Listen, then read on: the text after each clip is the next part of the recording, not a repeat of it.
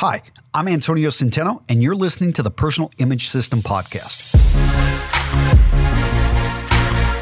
Welcome to the Personal Image System Podcast. I'm Antonio Centeno, your host and the founder of Real Men, Real Style. In this show, my goal is to help you learn to leverage the science of style to create your command presence. This is a personal image that sends the signal of confidence and trust and will help increase your earning power and attraction levels.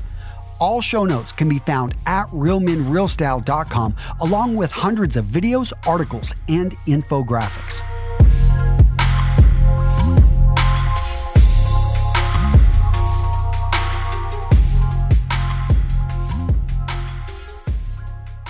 How to dress for an interview, or how to dress for any type of meeting, because an interview is a meeting. In this podcast, I'm going to get into 5 different types of meetings. And the way I broke these up is the message that you're trying to convey, the position of power that you are in or you're not in, and really the overall emotion that you're trying to bring and to send to others with the clothing that you're wearing. So this one, I think I've written about this before, and it was an article I'd written over at The Art of Manliness, but I wanted to redo this. I wanted to actually get into a little bit more detail. I think it's a very powerful write-up, and so many people are going to focus in on the interviews, and I think interviews are so key. But every single day, we're engaging with people. We are having meetings of some sort. I know it seems like I'm always going into, it seems like a negotiation. I'm going into a support meeting, and I'm going to try to give specific examples. And I hope you do latch on to the emotional component. Now, if you want more, definitely go check out the show notes at realmenrealstyle.com/episode 80. And why I love sending you over to my website is the free app.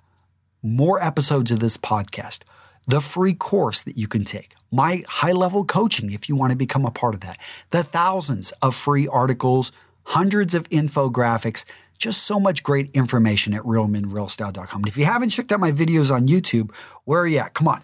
We've got over almost 1.5 million subscribers. So that's definitely pretty cool over there. This podcast allows me, though, to go a little bit deeper into the content I talk about and to be able to perhaps, in a sense, expand on and give you a little bit more insight to the points I'm trying to make. In my videos, I got to go pretty quick. Here at the podcast, I can go a little bit slower. So, meeting type number 1.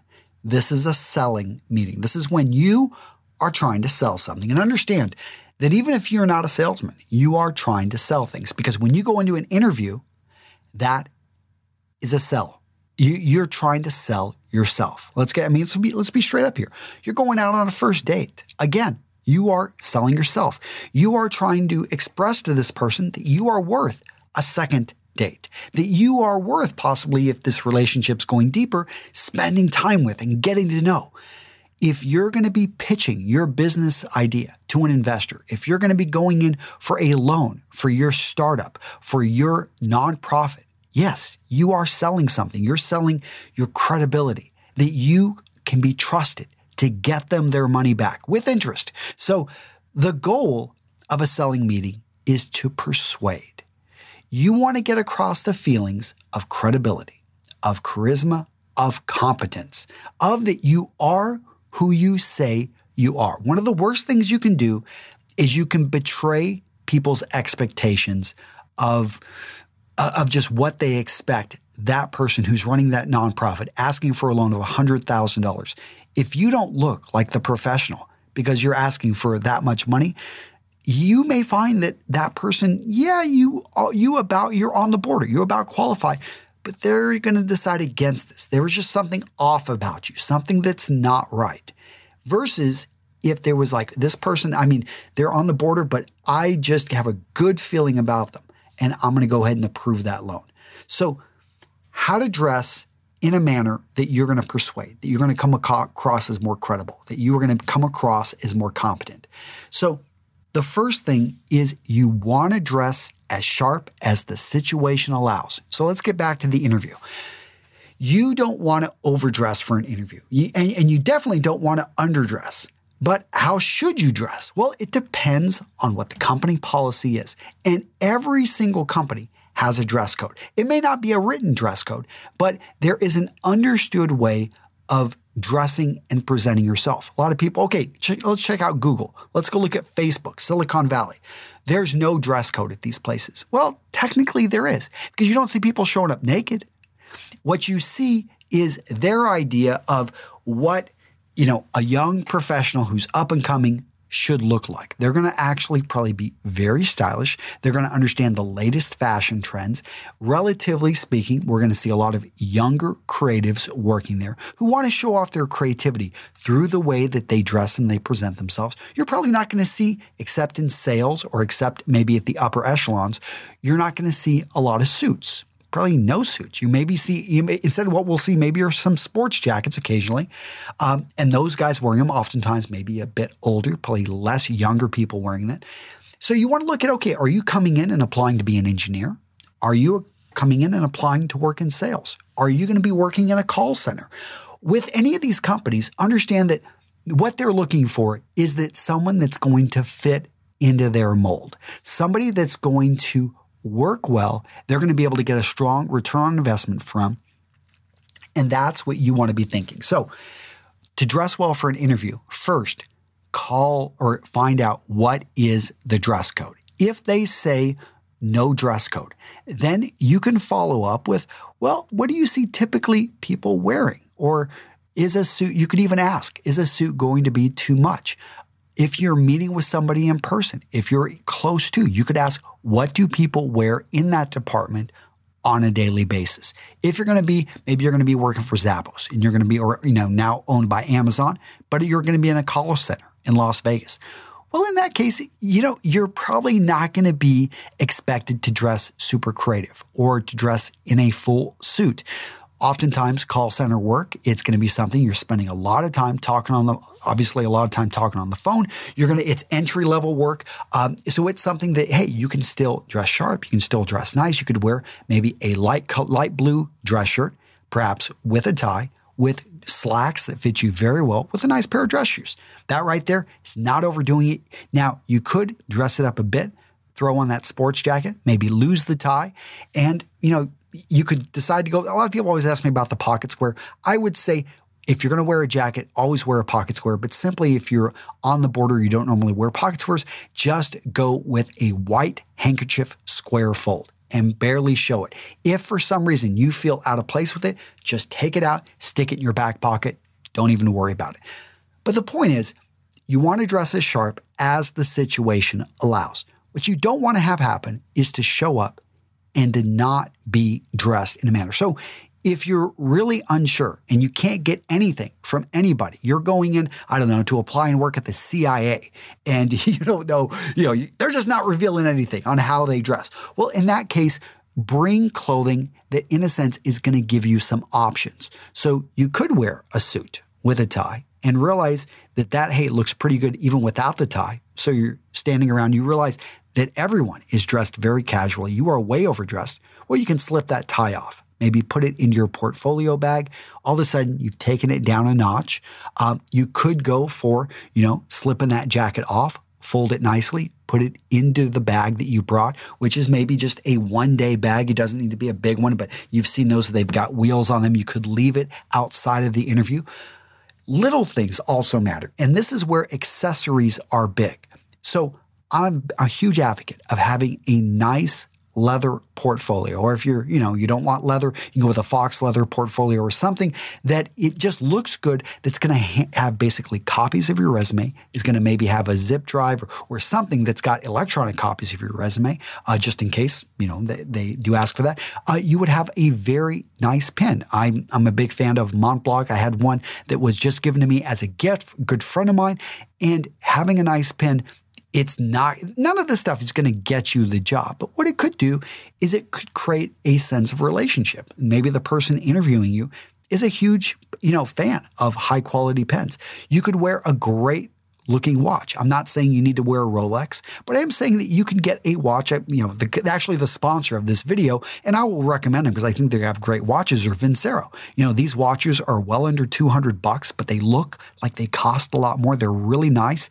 And I think having a watch in general is great because if you're waiting there, it's a lot less obvious when you look at your watch versus when you look at your phone, and you can keep track on things. If you know that this interview is going to go for a set 30 minutes and that they ask for you to talk about yourself for 2 minutes, then we're going to spend 6 minutes or so minutes talking about this. You've obviously got a professional interviewer who has a time frame, but this could very quickly let you be able to say, okay, I can look at my watch and I know where we're at in the interview, because at the 15 to 20 minute mark, they need to be asking me or I need to be asking questions. So all these things matter.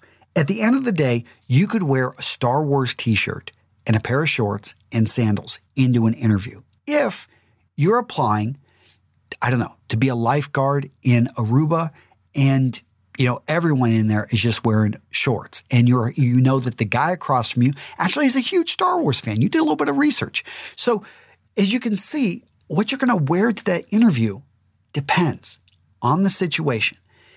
At the end of the day, you want that person to form a relationship with you, for you to come off as competent, for you to come off as credible, and for you to be able to persuade them that what you're selling is right for them. The next type of meeting, let's get into buying meetings. So very similar to the selling meeting, but in the buying meeting, it's basically an examples of buying meetings is you're going in to buy a car. You're asking for, or you're looking to buy an investment property. You are buying a new house. You're making a big purchase. And it is something that, hey, your goal is to get a great value. In a sense, this is a negotiation. You are going to be opening up your wallet and spending money, and you want to make sure that you're able to just make this happen. So there are different feelings that you want to convey, but I'm a big fan of conveying high power. Now, when you're in a position and you're actually buying, many times you as the buyer, you're actually in the position of power. There are circumstances where somebody is selling something and they're selling it at a point or at a cost that it's relatively, it's basically they've got maybe a limited supply. They have only so many of these items. So in that case, they kind of flip the odds. But more often than not, what we see is that the person selling wants the person buying to actually complete the purchase. So, and we're oftentimes dealing with money. We're dealing with scarce resources. We're dealing with a limited number of pie. So in this case, there's going to be a division. There could be a winner. There could be a loser here in the negotiation. And this is where high power, I highly recommend it. Because in a sense of high power, what we have, and there's a classic study where they called it the suits versus the sweats. And they noticed that if one group of individuals is higher dressed by a whole social status than the person they're negotiating with, the higher status individuals, more often than not, walked away with a lot more. On average, 10% more. But that's only the average. There were some cases that people would walk away 30%, 25% more than if they had dressed down. What happens here is that people fall into classes, and we look at that person in the way they're dressed, the way society views someone of power, and we give in to them. So that's high power. Now, you could go for low power, and there are some people that what they want in a negotiation is for the person on the other side to feel sorry for them. So if you're going, let's say, to buy a used car, I think there was a old show, the Bill Cosby show, which actually I don't know if I should mention because he's gotten in a lot of trouble since then. But I still remember that episode in which the actor went in there dressing like a homeless person. And he basically wanted to hide the fact that he was a doctor, because if the seller knew that, then he would actually negotiate and push for a higher price. So the guy kept going back and forth. And I've seen this where, people will, try to, in a sense, appear at a low power. The problem with this is that you're playing on the other person's feelings, and this can work, especially for someone in sales or someone that doesn't sell very often, that in a sense, they connect and they feel for you. I've seen this actually, I've heard of this working in houses where you've got basically a young family. They really want to get this house, and the person selling, they're like, I'm going to come down because I really like them. I like their story, and they're going to take good care of my house. And that takes me to the next one, which I think actually is pretty powerful, is solidarity.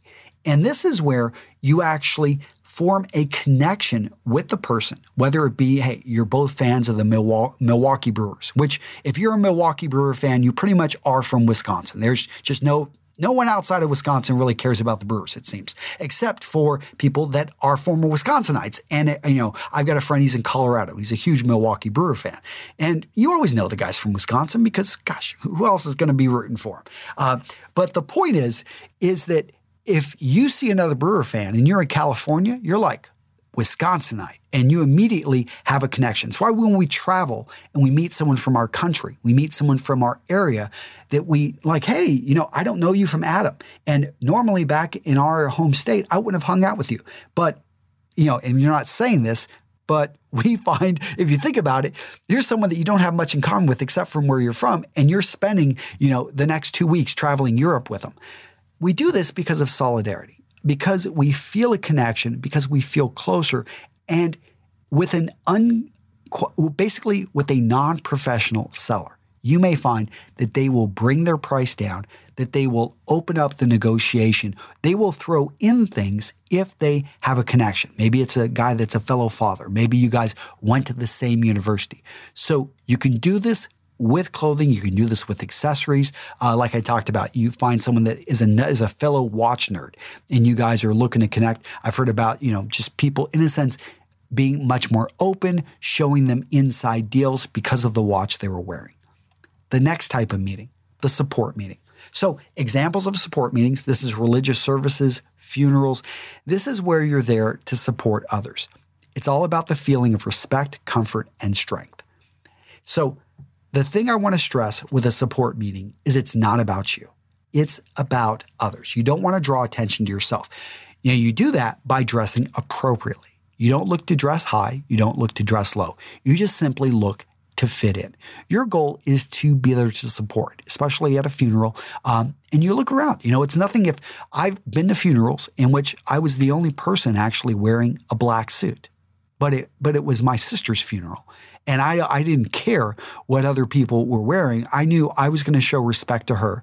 And this was, we had done multiple services. This one was at a small town in Ruidoso, New Mexico. And I don't think even most of the people there attending don't even own suits. It's a relatively kind of a poor area. But people showed up. They wore dark colors. They showed respect. And at this point, I dressed there to support my mother, to support my family. You want to make sure that you dress in a manner, it's not about, you being an individual at this point. It's about you being there to support those. Okay, so the next meeting type, let's go to casual. So this is like after work drinks, a company picnic, golfing with the boss.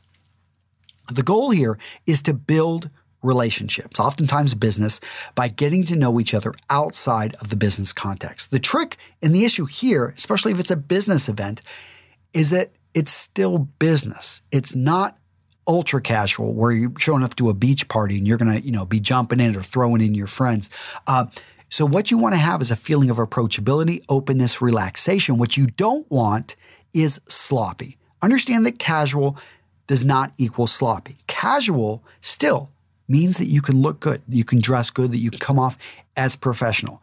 So a lot of people, this is a dangerous area because what they do at the company party, from the way they behave perhaps to the way that they dress, really kind of puts them down a notch. And I loved my time in the Marine Corps, but what was funny is in a casual setting, we were some of the worst dressers. And we had our uniform, which was one, always tuck in your shirt, always wear, it would wear a collared shirt, which meant a polo shirt, and we're oftentimes in hot areas. So you're wearing shorts and you're wearing, running shoes with the shorts. That was our standard uniform.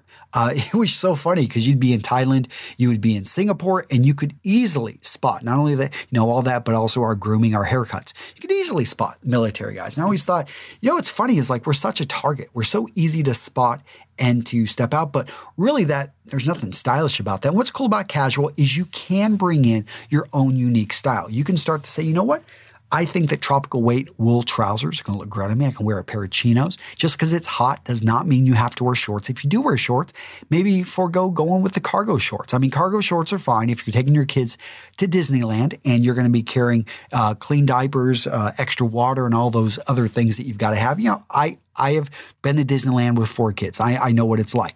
But most situations, you could actually wear a nice pair of shorts that aren't too short, aren't too long, and actually don't have any cargo pants on them and actually have a nice slim profile. Works well with you. If you're a bigger guy, probably want to avoid the shorts. One of the reasons is shorts just make you look bigger. They don't do a good job of working with your body type. You could bring in linens, especially during the hot weather. During the cooler months, you can bring in sweaters. So many different ways that you can have fun with casual. Remember, it's about being approachable, being open, being relaxed. The final meeting type I'm going to talk about is the formal meeting type. So this is weddings, bar mitzvahs, quinceañeras, high school proms, Marine Corps birthday balls. This is about building relationships and honoring tradition. You do this, and the feeling that we want to convey here is courtesy, respect for traditions and rules. This is where you do go with the flow. So if you're part of somebody's wedding and you own your own tuxedo or you own a really nice suit and they want to wear tuxedos early in the day, it's 11 o'clock in the morning and then we're having the wedding and you want to, protest saying, guys, it is way too early to wear a tuxedo. And in fact, we should just all wear dark suits. It's not your wedding. Understand? This is about setting the right mood, setting the right atmosphere. Now, if you're a guest, go for it. You could even wear a lighter colored suit. But really, we want to set the ambiance. We want to set the feeling. There is something that happens at these events when everyone is dressed well. People behave differently. They act differently. They're more festive. They're more excited. And show respect. Find out what the dress code is.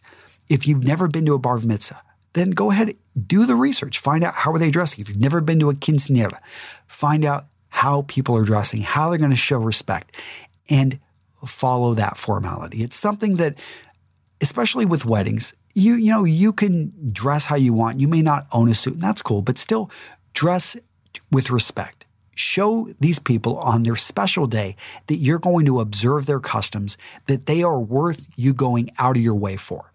All right, guys. So if you want more, definitely go check out the show notes over at realmenrealstyle.com/episode 80. Hopefully you enjoyed this one. I have a lot of fun with it. And if you're dressing for an interview, if you're dressing for a funeral, if you're dressing for a once in a lifetime event like a wedding or a high school prom, really, have fun with this. I'm not going to say that, everything I've talked about here is oftentimes about following the rules and about, but it's also, you can find ways to bring in your individual style. You can do it subtly. You can do it maybe by buying higher quality, by making sure the fit is right. I knew people that would wear uniforms when we were in the Marine Corps and they looked great. How do you do that with a uniform when the guy over next to you looks like a complete, I'm not going to say it here on the podcast. The point is they paid attention to the small details, from the ironing and the pressing of the uniform to the fit to the small details. That's going to make the difference. And that's how you can bring in your individual style, no matter what type of meeting it is.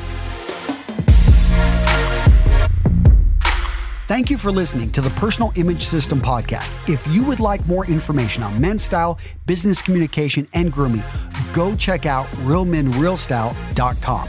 There, you're going to find my free ebooks and our premium courses to help you take action on the information that will improve your life. I'm Antonio Centeno, and until next time, stay stylish.